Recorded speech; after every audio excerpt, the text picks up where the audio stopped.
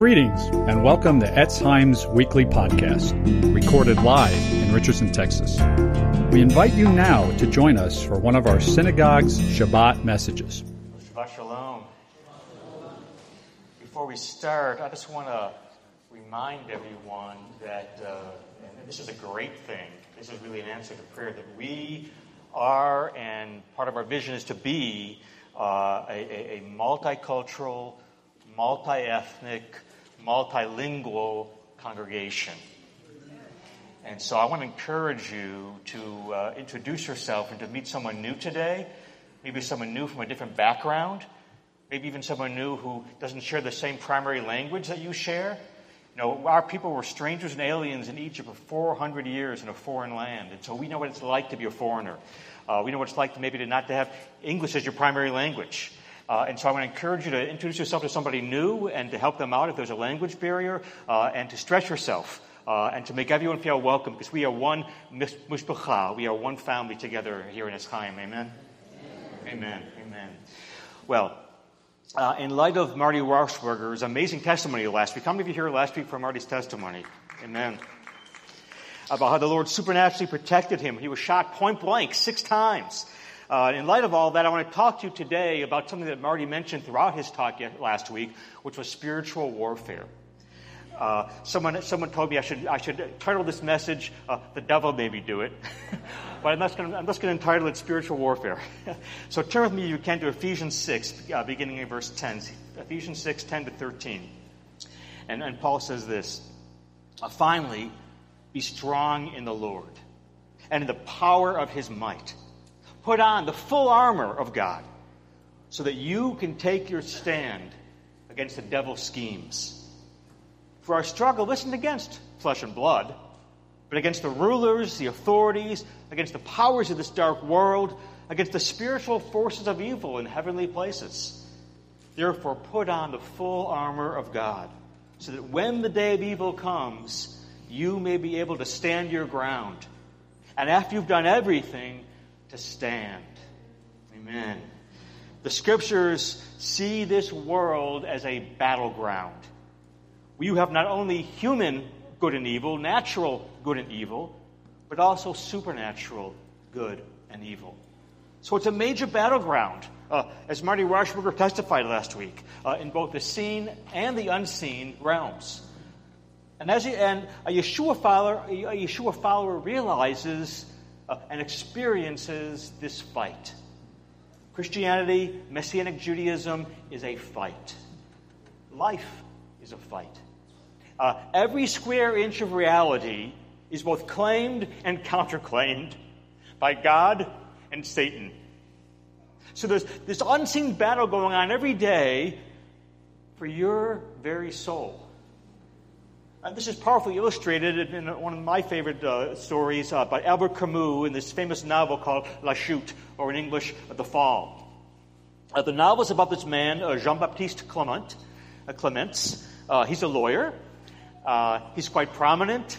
He lives in Paris. He's got a good practice. He fancies himself a helper of people in need. Does a lot of what we call pro bono work for free. But he has a terrible experience one night. He's walking along a bridge over the River Seine, the Seine River, and he sees a woman looking over the edge of the bridge, staring into the river, obviously discouraged. And when he gets to the other side of the bridge, he hears her throw herself in. And he hears a couple of little cries and then silence. And he suddenly says to himself, should I jump in and rescue her? Or run and get help? Or just walk away? So what does he do? He walks away. And this begins an incredible, tremendous internal struggle. Because he begins to ask himself, what happened? So first he says to himself, well, if I had jumped in, I could have drowned myself. It's dark, it's deep, it's dangerous. On the other hand, if I had ran and got someone, I could have been suspected myself. I'm a lawyer. I know how these things work. But the main thing he realizes is that he didn't care enough to get involved. He says, who'll ever know? Nobody saw me there. And this begins to create a great struggle within him. And most of the rest of the book is about the fact that this man, who's respectable in almost every way by any normal societal standards, begins nonetheless to see that underneath all my virtues lies duplicity. Underneath my righteous exterior, there's nothing but duplicity. He begins to realize almost everything good that he ever does for anybody else, he does it because he wants somebody to see him. And that who he is when people aren't watching him, who he is in the dark, is not someone he likes. If you want to know what your real character is like, ask yourself, what am I, who am I in the dark when no one can see me? Well, Jean-Baptiste Clements, he didn't like what he saw, and he began to realize that if a man or a woman is to be measured by his or her commitments, he wasn't committed to anything. He wasn't committed to anything more than his own comfort. So he began to see his selfishness and his pride and his duplicity, and he begins to wrestle and struggle internally. He says, over the years, what's happened to me? What's going on? And one night, he's at the same river, he's walking across on the same bridge, and he tries to fight this gnawing sense that there's something wrong with him. And so he kind of puffs himself up and he says, look, I'm better than this person, on that person, on that person. And he lights a cigarette and he says, I'm better than most. And just as he says that, he hears mocking laughter behind him. And he quickly swings around and there's no one there. Now, why does Camus, the author, do this? What's he trying to say to us? What's he trying to get across when this man Clements begins to realize, because he begins to now realize that there is a great unseen spiritual battle going on? This man begins, just for a moment, to have the veil ripped away. And where he thought he'd been in control all of his life, that he was in control, and that he was living his own life the way he wanted to, he suddenly becomes aware there's a larger framework. There's a greater battle of good and evil.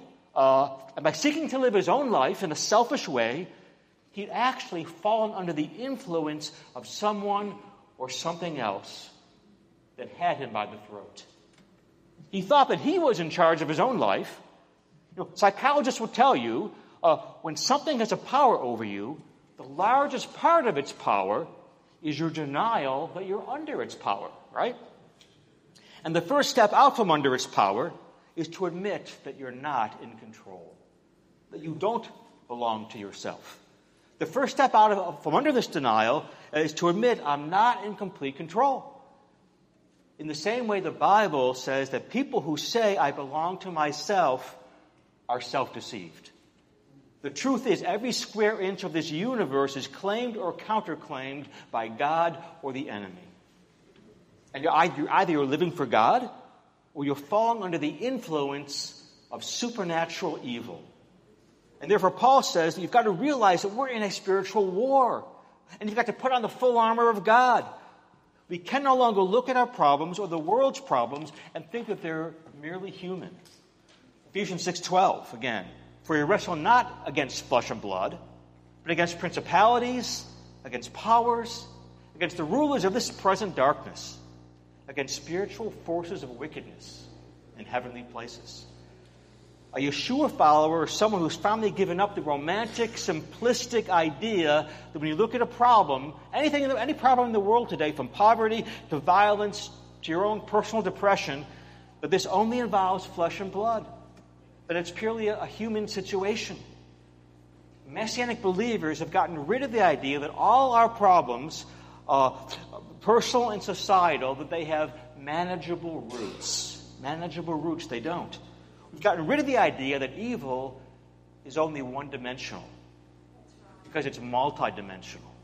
We've gotten rid of the simplistic idea that education or federal government programs alone can solve our problems.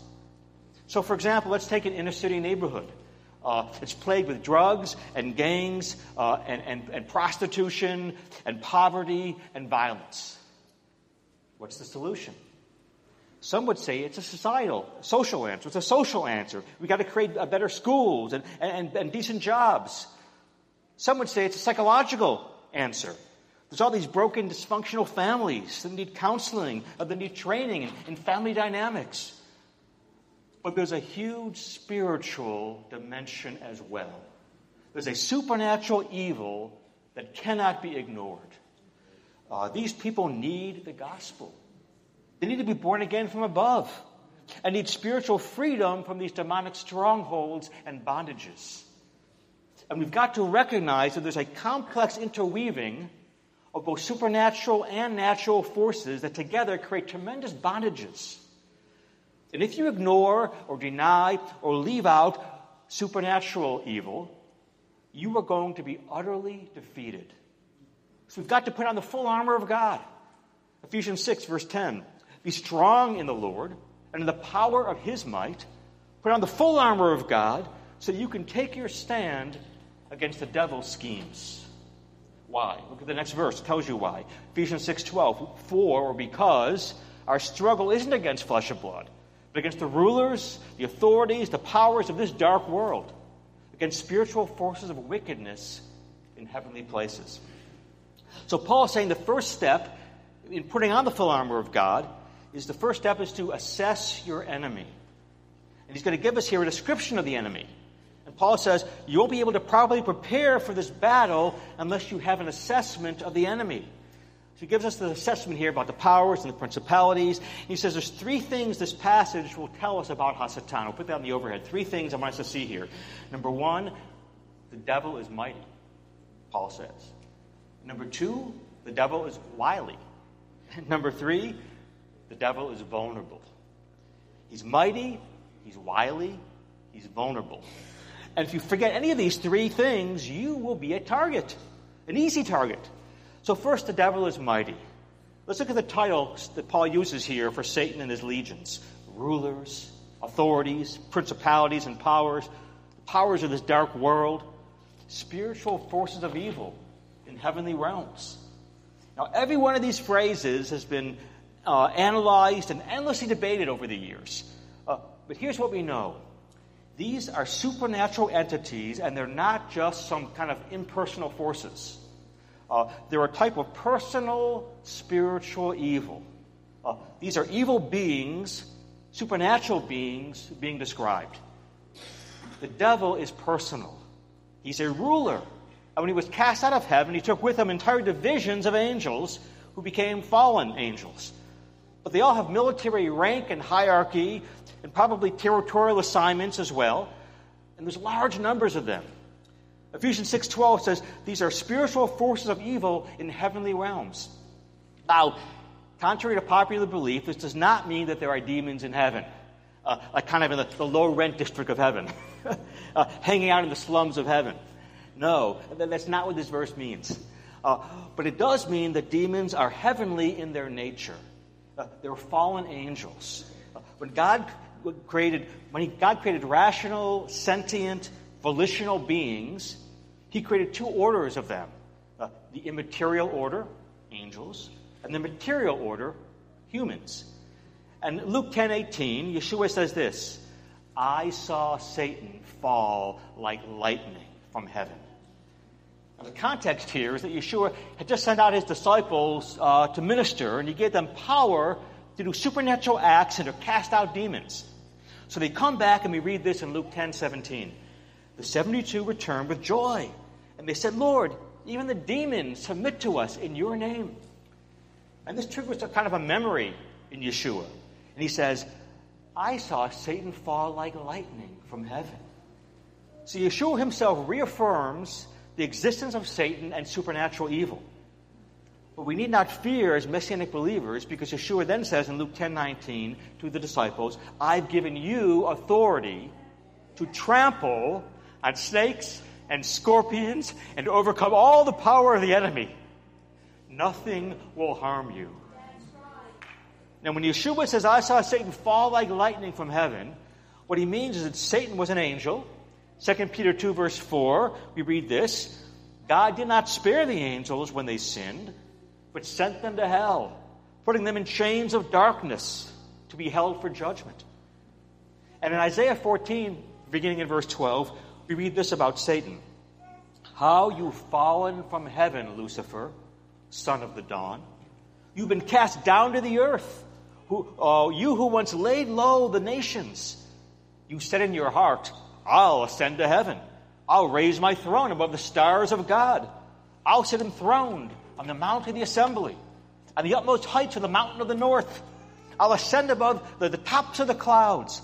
I'll make myself like the Most High.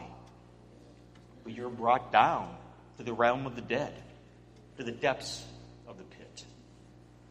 And so the sin of Satan was pride and self-centeredness and rebellion. He wanted to be number one, to ascend above the stars of God.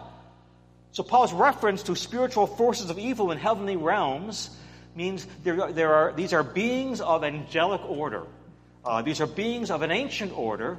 These are beings of a supernatural power who are pure evil and oppose God and all the things of God, and especially oppose two groups of people, Messianic believers, Christians and Messianic Jews, and the Jewish people as a whole, since these are both special people in God's eyes. And given to these fallen angels' supernatural powers, we cannot defeat them in our own strength. It would be like going against a tank with a pop gun. In fact, their strength is so great that in certain places the Lord calls them the rulers of this world. In 2 Corinthians 4, we're told Satan's the god of this world. In Ephesians 2, he's called the prince of the power of the air.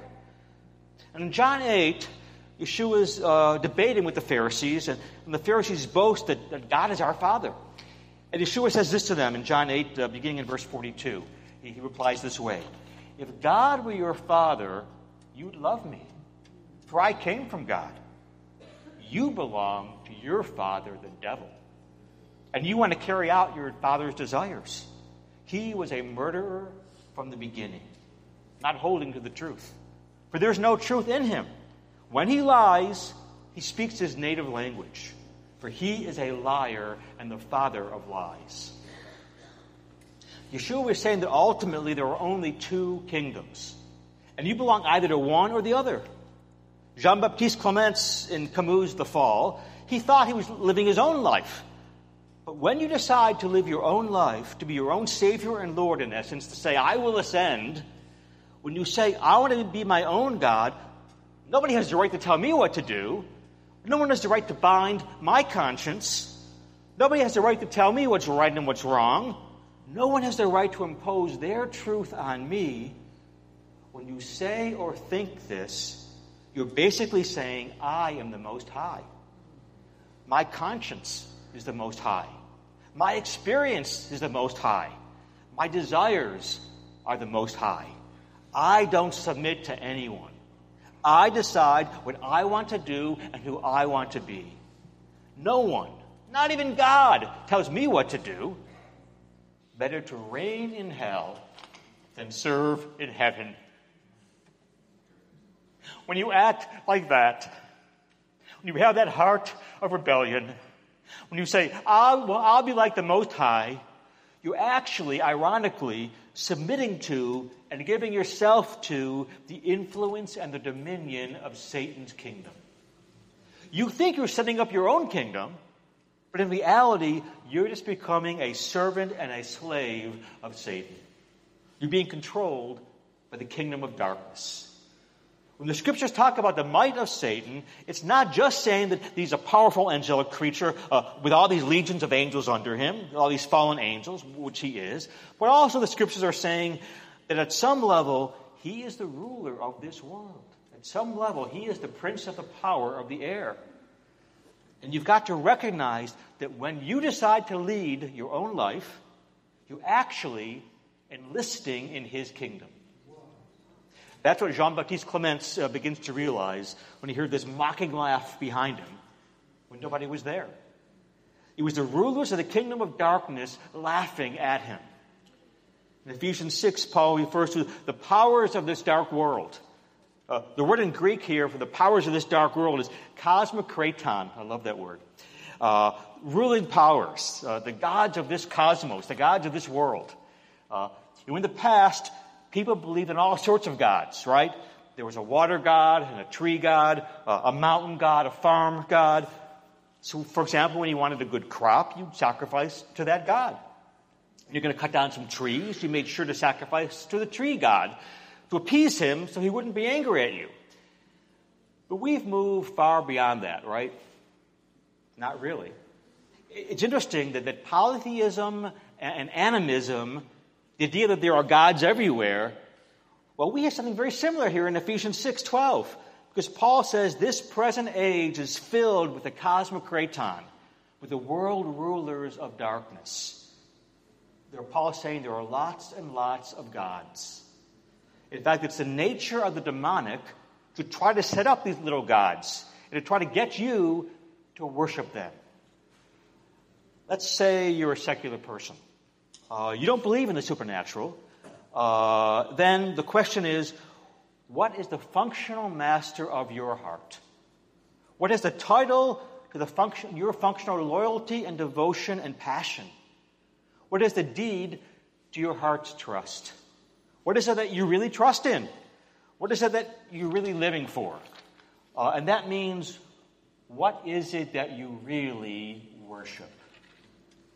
The reason you've got certain drives, the reason why there are certain things in your life you can't seem to stop, the reason you've got these powerful urges to do this and to do that, what is that? Now stop thinking about addiction for a moment. Stop thinking in psychological terms. I'll tell you what the Bible says. The Bible says it's worship. We're fundamentally worshiping beings before anything else.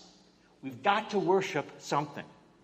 And the nature of the demonic powers in this world is such that there are demons everywhere who are trying to get you to worship their little gods. There is a money god. There is a sex god. Where do you think the Greeks and the Romans got all these ideas from all these gods? And some of you know that you are bound under the power of some of these gods. For example, you can't break that porn habit. Why not? Why are they so seemingly powerful? It's worship. It's worship. You're worshiping these gods. Somehow you've decided at some deep level, if only I could have this kind of pleasure, will my life be meaningful? What is that? That's worship. That's the cosmic kraton, the demonic world powers, having a field day with you. So in a sense, the animists and the polytheists are properly sensing something. All over the place, there are little gods, little tin gods. They're demons. And they're doing everything they can do to get you into their kingdom of darkness. And they do this by getting you to worship anything other than Yeshua the Messiah, the Lord God. Anything other than Yeshua that becomes your functional master, anything that holds the title deed to your heart, what you really worship has succeeded in enlisting you within their dark hierarchy of principalities and powers and spiritual forces of wickedness in heavenly places. And that's a large part of the reason why we get so stuck in our addictions and besetting sins and ungodly habit patterns. So, for example, what a lot of people today in the psychological world call codependency, it's really a form of co-idolatry. So here's a man. He's addicted to pleasure. He's got to feel good to have meaning in life. It's an idol. So the way he deals with his problems is that he medicates himself. He drinks, he does drugs, he takes opioids, he's addicted. Now here's a woman, his wife, and she needs to be needed. She needs to rescue people. That's her idol. Somewhere, someplace, she's learned that if she's really a good woman, if she's really long-suffering, she never raises her voice, she never complains, she only serves, she stays with her man no matter what, she never challenges him, she's always able to say to herself, I'm a good wife. I put up with hell. What is that? That is an idol. That's saying my ability to rescue others is what makes me feel like I'm a meaningful person. That's how I can look myself in the mirror and feel good about myself. Codependency, hear me well, therefore, is where you have two people whose idols reinforce each other. It's a massively destructive feedback loop. And why is it that these things are so incredibly hard to break? Why is it so hard to overcome? One of the reasons is because we're not just dealing with flesh and blood. It's not just a psychological problem. Because evil has multidimensional roots. There's supernatural wickedness. There are forces of supernatural evil. They're trying to get you to worship something other than Yeshua. Trying to get you to make your righteousness something other than Yeshua. Trying to get you to trust in something other than Yeshua. And the minute you buy in, you no longer belong to yourself. Whether you realize it or not, you're under the authorities of darkness. So number one, Satan is mighty. So we need to be humble and realize that we cannot deal with the roots of our problems unless we call upon Yeshua. For he is our ever-present help in time of need. We need our spiritual armor. We need the full armor of God. And it's no good, by the way, just to exchange one idol for another. You can have an obvious idol, let's say sexaholism, right? Pornography, fornication, adultery. You can also have a more subtle idol, like workaholism. When people find out your sexual addictions, it's a scandal. But when they find out you're a workaholic, they just want to hire you. But the point is, they're both idols. And they'll both ultimately destroy you. Because in both cases, you're under the authority of the cosmic kraton, the world powers of wickedness. So yes, there really are gods out there, divine beings, demons. So number one, Satan is mighty. Number two, Satan is wily. Now, nobody uses this word anymore, except maybe Wile E. Coyote. But 2 Corinthians 2, verse 11, Paul says, we're not ignorant of Satan's wiles, his devices, his schemes. Ephesians 6:11, Paul says, take your stand against the devil's wiles, or his schemes. The word here in Greek is methodista or methodia. We get a word methodical or methods from this. The idea here is that Satan is not just some kind of impulsive person. And he's not just impulsive. He's been around for a long time, before the creation of this earth.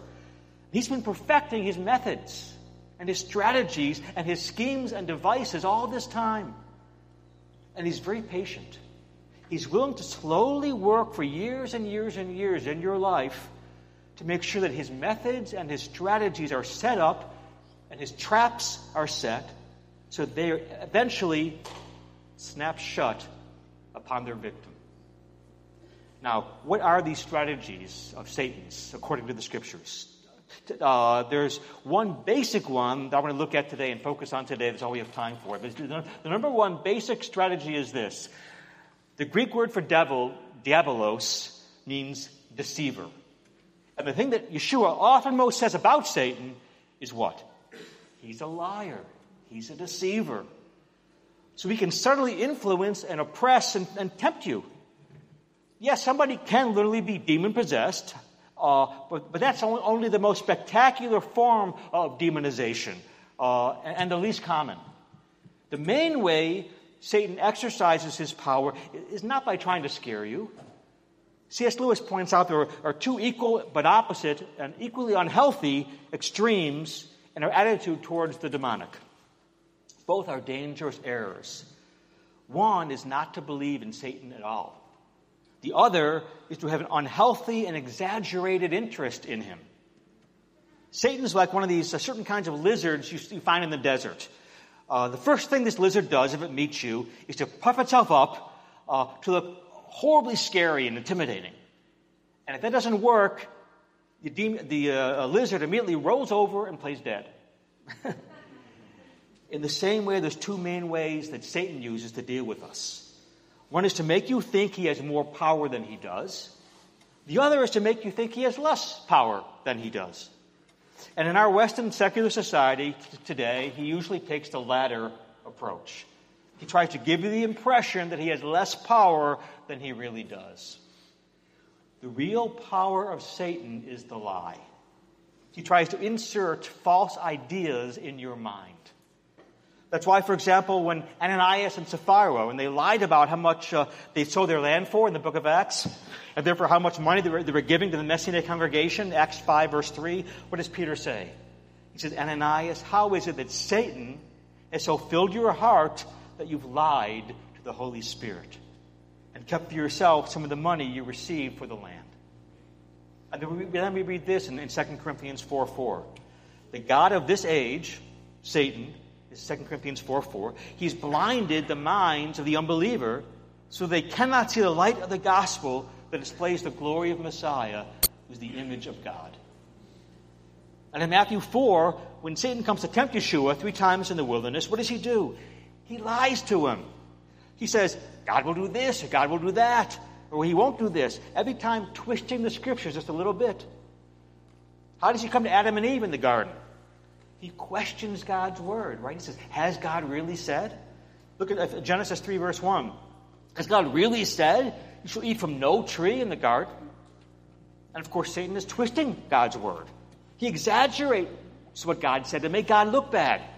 And to rouse what? To rouse self-pity in Adam and Eve. The very first thing Satan did to destroy mankind was to get them to feel sorry for themselves. In essence, Satan says, boy, that God is a great bully. Here's this great garden, and God's telling you all the things you can't do in it. He's making Adam and Eve question God's motives. And he's already inserted a lie by intimating that God has forbidden all the trees in the garden. Because it's the power of Satan to lie. And so we need to guard our minds. We need to be willing to change certain beliefs we have if they're the product of having believed a lie. So, for example, let's say you've had a bad childhood. Your parents said some terrible things to you growing up. Now you're having all these troubles with this or that in your life, and you say, oh, it's not my fault. I'm a wreck because of my parents. No. That's all in the past. What you've got, what's got you down now is the lie. Lies that you've allowed to come into your life and remain in your life. Your life is being distorted by lies. Lies based on past bad experiences that you now universalize. Like, all men are louses. All women want control. Those are lies you've bought into. And they now have power over you, whether you realize it or not. Maybe you're under control of the lie that says, I'm not lovable. Maybe that's the lie you bought into. Nobody could ever love me. That's a lie that Satan has implanted in your mind. Don't blame your parents or a bad marriage or a failed relationship. Today, it's you and the lie. You've got to be wise to Satan's devices. And until you see the lie for what it is and root it out and replace it with the truth, you're not going to have victory in this area. You've got to replace the lie with God's truth. Until you do that, you remain under the control of the lie, and therefore under the control of the cosmic kraton, the world powers of this age. Satan is the master of the lie. He injects distorted perceptions of yourself, of the world, and of God into your heart. And that's why Paul says this in 2 Timothy 2, verse 25. He says, God may grant that they repent and see what? See the truth. And therefore escape the snare of the devil. To defeat the devil and his lies, Paul says you've got to saturate your heart and your mind with the truth, which is the Word of God. And then in Ephesians 4:26, Paul says, don't let the sun go down on your anger. Don't give the devil a foothold. Don't give him a place to stand. And in 1 Timothy 3:6, Paul says, don't let a recent convert become an overseer. Why? For he may become puffed up in pride and fall under the snare of the devil. It's interesting what makes people bitter. I remember years ago I was counseling this husband and wife, many years ago. They had a son who was going bad. They were very upset about it. They both admitted they had not spent enough time with their son while he was growing up. And the husband and wife, they were mad at each other, but they realized that they were both guilty. The husband forgave the wife. He went on in the Lord. But she could not get rid of her bitterness. Why was this husband able to let it go, but the wife could not get rid of her anger and her resentment? Especially since the husband was not as spiritually mature and as godly as the wife in general. What was the matter? It came down to a question of different idols in their life. For the husband, his functional master was his job. As long as he was doing well in his job, he was content. But for the wife, her functional master was her mothering, and the idea that her children would do well. The husband was unhappy that his son wasn't doing well, but he wasn't destroyed because he wasn't putting all the eggs of his self-image in how well his son was doing. But the wife did put all her eggs in that basket. She bought into the lie. And the lie was, if your son does not turn out very good, if he doesn't turn out to be the way that he should be, you are worthless. You are a failure as a mother. And as a person, as a Yeshua follower, you are nothing. That was the lie that she bought into deep down. The lie of the enemy. This is his main device, to make us believe a lie. And it was keeping her a slave to the prince of the power of the air. And the only way for her to overcome her bitterness in her heart and to root out the foothold that Satan had gained in her life was to replace the lie with the truth. The truth of God's word and who she was in Messiah, regardless of how her son turned out. I remember years ago sharing with her the famous parable of the unmerciful servant, Matthew 18. Well, the servant, you remember, who wouldn't forgive his fellow servant a very small debt, even though the king had forgiven him this huge debt. And she realized she had to truly forgive her husband. Even as the King of Kings had mercy on her, she needed to have mercy on her husband, her fellow bondservant in Messiah. And then she also realized, I don't need my son to be perfect. Yeshua loves me regardless. And if my son doesn't turn out the way I want, yes, that's a tragedy, but it's not the end of the world. And by embracing the truth and internalizing it deep within her soul, she was able finally to overcome the lies of the enemy. So number one, the devil is powerful. This in the overhead, please. Number two, he's wily on the overhead. But number three, he's also vulnerable. It says in Colossians 2:15, that Yeshua has disarmed the powers and the authorities. Colossians 2:15, next slide, please. That Yeshua has disarmed the powers and the authorities and made a public spectacle of them, triumphing over them by the cross. And in Mark 3, Yeshua says, I came to bind the strong man and plunder his house, to break his power.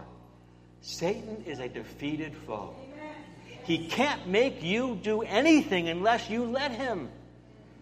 1 Corinthians 10:13 says, no temptation has overtaken you except what's common to man.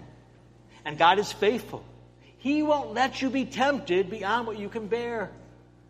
That when you're tempted, he'll also provide a way out so that you can endure it. That time, I want you to claim the truth of this verse and to stand on it. The truth of God's word will enable you to overcome the enemy. I'm going to close with three aspects of standing on the truth of God's word in this spiritual war. First is to flee from evil. Look at 1 Timothy 6:11. Paul says, but you, man of God, Timothy, flee from evil. Flee evil, which pulls you away from the Lord. Paul says, run from sin. Run from quarreling and slander and malicious talk. Run from envy and jealousy. Run from resentment and strife. Run from selfishness and greed. Run from lust and pride. Run from sinful actions. Run from every temptation to sin. Paul says, flee. Don't flirt with sin. Flee from sin. Run from sinful desires. Whenever you have a desire that pulls you away from God, run. And in this fight of faith, we're not just running from sinful actions or desires, Ultimately, you're running from sinful thoughts. We're commanded to take every thought captive to Messiah. 2 Corinthians 10, verse 4. The weapons we fight with aren't the weapons of this world. On the contrary, they have divine power to demolish strongholds. We demolish arguments and every pretension that sets itself up against the knowledge of God. And we take captive every thought and make it obedient to Messiah. All our struggles with sin are at their core struggles with our thoughts and our beliefs. Think about it. Why do you lie? You lie because you believe that doing so will be better for you. You lie because you don't believe God, who says it's better to tell the truth. Why do you give in to sexual impurity? It's because you don't believe that purity is good and best for you. You think you will have more delight in impurity than you will have with God. And so the way you fight this is by believing God and agreeing that He knows what He's talking about. Think about your struggles you have with worry or despair or doubt. All these ultimately are struggles to believe God. Where does worry come from? Worry comes from a struggle to believe that God will really take care of you. Where does despair come from? Despair comes from when you struggle to believe that God is good. Where does doubt come from? Doubt comes from the struggle to believe that God is true. So in this fight of faith, flee sinful thoughts. Flee everything and anything that will lead you not to believe God. And in this fight of faith, your primary offensive weapon is the sword of the Spirit, which is the Word of God. So for example, let's use the sword of the Spirit, okay? You're struggling to believe God is with you, or you're wrestling with loneliness, or not sensing His presence. How do you fight that fight of faith with the sword of the Spirit? Well, you fight it with Matthew 28:20, where Yeshua says, "Surely I am with you, always, even to the end of the age." So when you don't feel His presence, you stand on God's word that He is nonetheless with you. You fight the fight of faith with the weapon of the Word. Things are crashing down around you. Where is God? Isn't He in control? Doesn't He even care? How do you fight these fiery darts of the evil one? You fight with Psalm 31, verse 14. I trust in you, Lord. You're my God. My times are in your hands. Deliver me from the hands of my enemies who pursue me. You fight with Job 42, verse 2. I know that you, Lord, can do all things, that no purpose of yours can be thwarted. You fight with Romans 8:28. Well, and we know that all things God works for good for those who love Him, or who are called according to His purpose. You fight with the sword of the Spirit, which is the Word of God, and you stand on and you trust in His Word. So number one, you flee the evil that pulls you away from God by using the Word of God to defeat the lies of the enemy. Number two, you don't just run from something, you also run to something. You flee from evil and you pursue goodness that draws you to God. So look at 1 Timothy 6:11. Paul says, but you, man of God, flee from all this and then pursue righteousness. These 6 things: righteousness, godliness, faith, love, endurance, and gentleness. Pursue. Run after these things. He says first, run after righteousness, which means righteous thinking, righteous living, right thinking, right living. Run after that. And he says run after godliness, godly belief and behavior, God-centered belief, God-centered behavior, a life that revolves around God. Saturate your mind, your heart, your life with God first and foremost. This is how you do spiritual warfare and fight the fight of faith. You saturate yourself with Yeshua the Messiah and His godliness and righteousness and faith and love and endurance and gentleness. And he says, pursue faith. Pursue deeper trust in Yeshua. You fight the fight of faith. You fight the fight of faith by running after deeper faith in the Lord. Amidst the struggle and the spiritual warfare, you actually grow in faith. Indeed, if you do this, you'll be surprised to see that the most difficult times in your life are actually the very times when your faith grows the most. So in the midst of your struggle, ask the Lord for deeper faith. Pursue deeper faith, deeper trust in God, and run after greater affection for God. Pursue praise and worship of the Lord. Pursue love towards the Lord. Nurture your heart's love toward the Lord.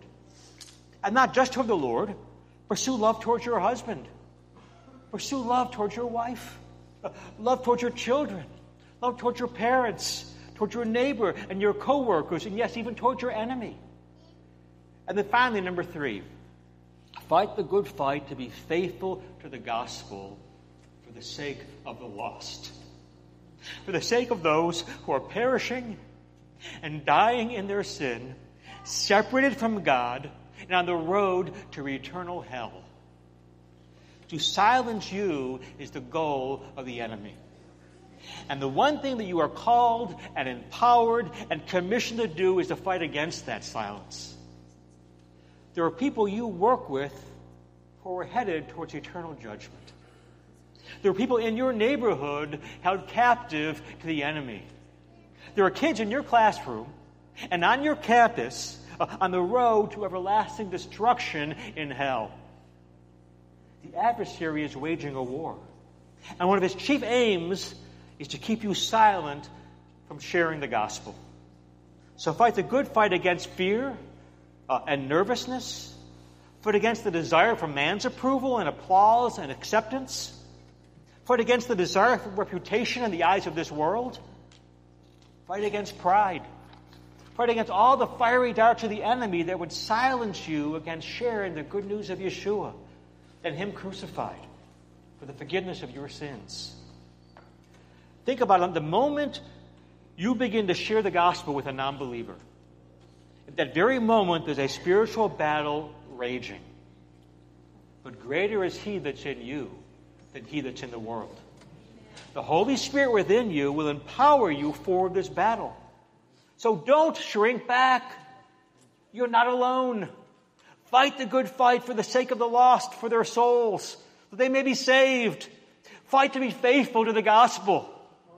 Do not hide your light under a bushel. Spread the gospel. Proclaim the gospel. Share the good news of Messiah and Him crucified. Fight against the temptation of a self-centered and self-satisfied, comfortable, namby-pamby Yeshua faith that hoards the gospel and does not freely share it with others who are perishing and heading towards hell. Rather, be faithful to the gospel. And finally, know Yeshua is with you. Know He's with you. He'll never leave you or forsake you. Know that the outcome of this war is already won. Yeshua has taken your sin upon Himself and paid the price. He's risen from the grave. He's conquered sin and death and hell and Satan. Satan is a defeated foe. So now we fight this war from a place of victory. And that changes everything.